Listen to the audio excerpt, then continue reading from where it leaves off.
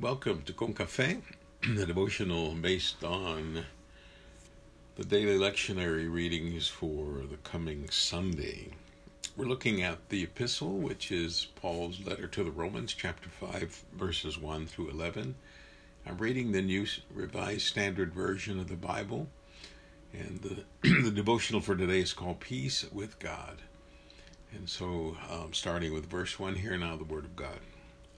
Therefore, since we are justified by faith, we have peace with God through our Lord Jesus Christ, through whom we have obtained access to this grace in which we stand. And we boast in our hope of sharing the glory of God.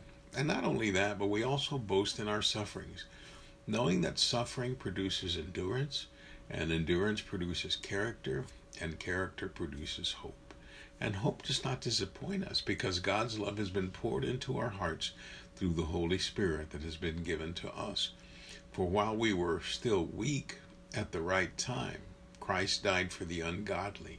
Indeed, rarely would anyone die for a righteous person, though perhaps for a good person someone might actually dare to die. But God proves his love for us in that while we were still sinners, Christ died for us. Much more surely then, now that we have been justified by his blood, will we be saved through him from the wrath of God. For if while we were enemies, we were reconciled to God through the death of his Son, much more surely, having been reconciled, will we be saved by his life. But more than that, we even boast in God through our Lord Jesus Christ, through whom we have now received reconciliation. This is the word of God for the people of God, and we say, thanks be to God. Well, a happy Tuesday to you, dear listener, dear reader. I pray this finds you well. I would add that on my website called Pimples and Wrinkles, that's PIMPLESANDWRIKLES.org, I did a longer lesson a couple of days ago on Romans chapter 5. It is the latest episode called Jesus Justifies. And you can click here to listen if you're reading along from your online version of Con Cafe.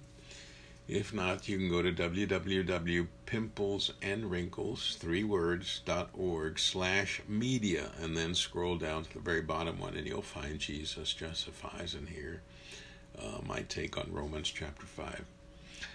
Well, as we look at this passage, for Paul and all believers in Jesus Christ, the word justified is an important word. Justification is the complete word, and it stands for being made right, as in a relationship. In this case, as Paul saw our relationship with God. It also means complete acceptance. We saw an old movie in seminary, which makes it even older, of a Mexican mission that took in orphans.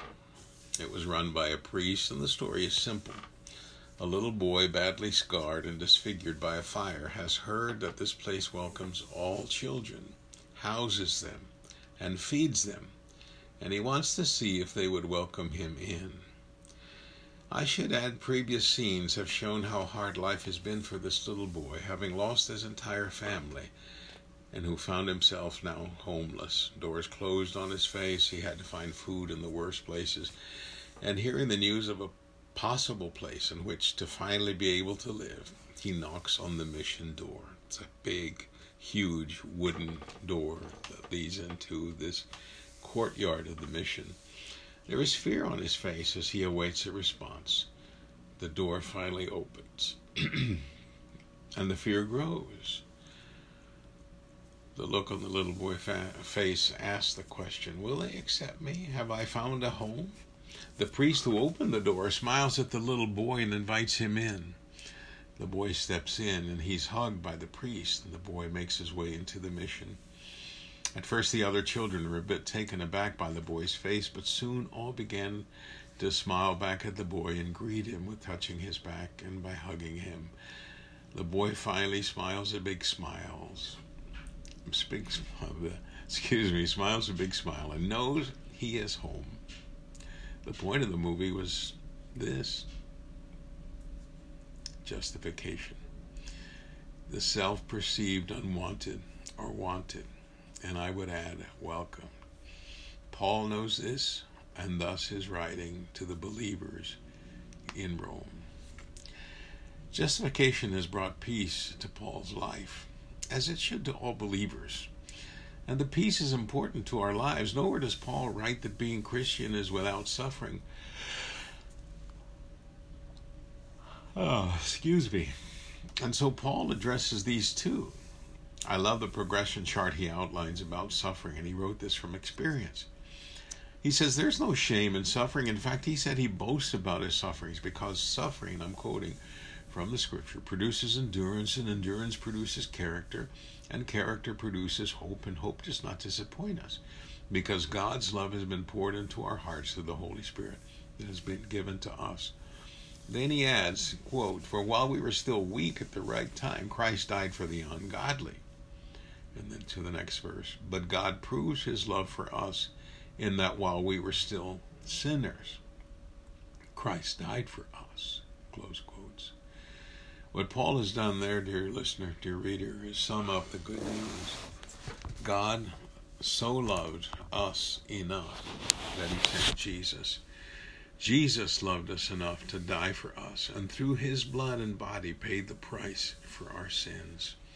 Our alienation from God is no more. The doors once perceived as closed to us are wide open, through which we are easily and eternally reconciled with God. We are saved, and we are safe from all eternal harm and evil. Let us pray. Awesome God, thank you for the wide open door of your love for us. We pray for those who don't feel worthy of your grace, that they may know that they too are welcome. It's our prayer, and loved in your kingdom. Use us to share the news, and we pray this through him who made all of this possible, Christ Jesus, our Lord and Savior. Amen. Have a great and blessed day in the Lord. Thank you for listening in or for reading along. I pray you have a great day, and I pray you would share an invitation to justification today with someone you know needs it. Receive my blessings of peace and love. May the Lord bless you and keep you. I'm Pastor Eladio Valverde.